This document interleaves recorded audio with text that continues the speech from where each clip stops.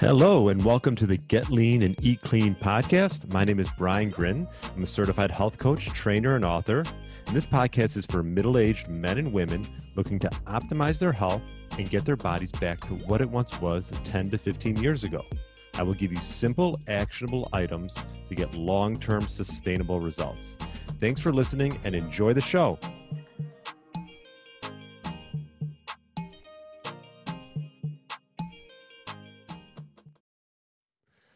All right, welcome to the Get Lean, Eat Clean podcast. My name is Brian Grin. Hope you're having a great Tuesday. And today we are going to discuss this one thing that doesn't always get discussed when you talk about losing weight and losing fat. Now, it's not excess calories. It's not chocolate, gluten, or even carbs. It's chronic inflammation. Now, what causes chronic inflammation? These are a lot of things, but these are my top three. Consumption of heated, rancid vegetable oils, a stressful lifestyle, and sleep deprivation. So if you can focus on at least limiting your exposure of all three of these, it can go a long way. Now, step one would be eliminating rancid vegetable oils. Now, how do we do this? Well, a lot of times restaurants are cooking in these, right? So if we can ask for them to not cook in things like canola oil, safflower, peanut, soybean, and sunflower oils, that can go a long way, because all of these contain omega-6 rich inflammatory polyunsaturated fats, PUFAs, which you've probably heard a lot of if you're listening to a lot of health podcasts.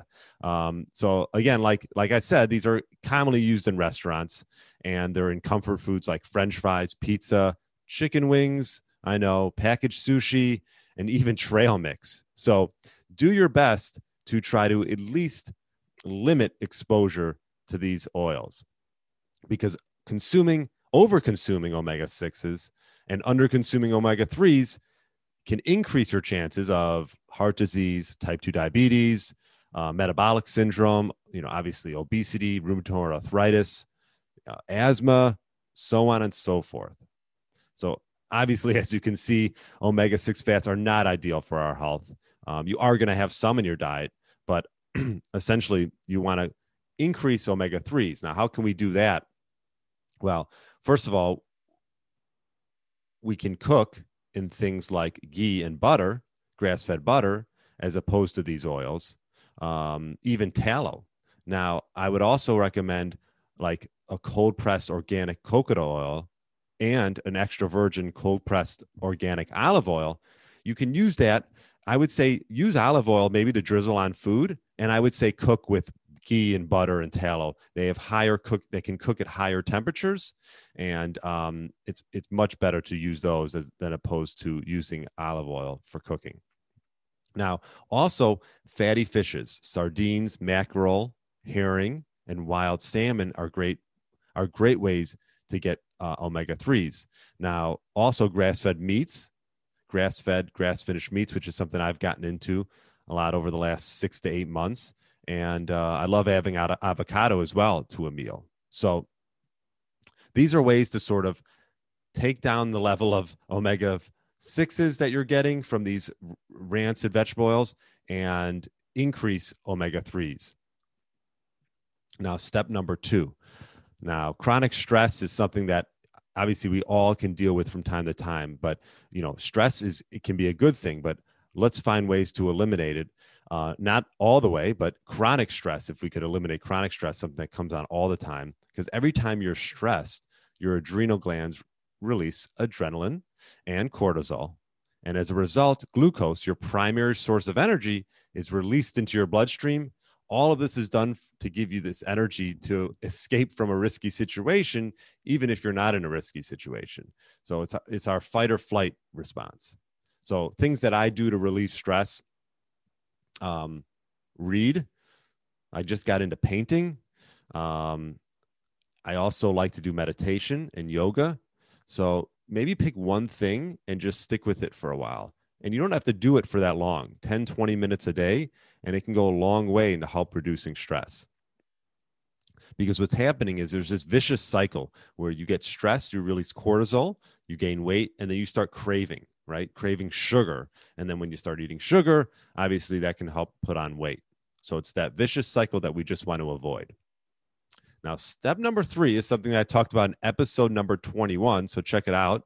And making sleep a priority. I'll probably repeat this a lot throughout my podcast because I think it's that important.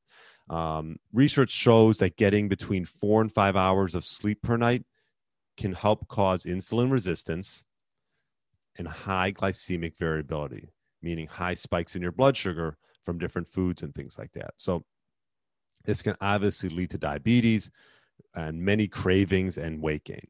Okay, so I think you all understand, if you listen to my podcast, how making a sleep a priority can go a long way.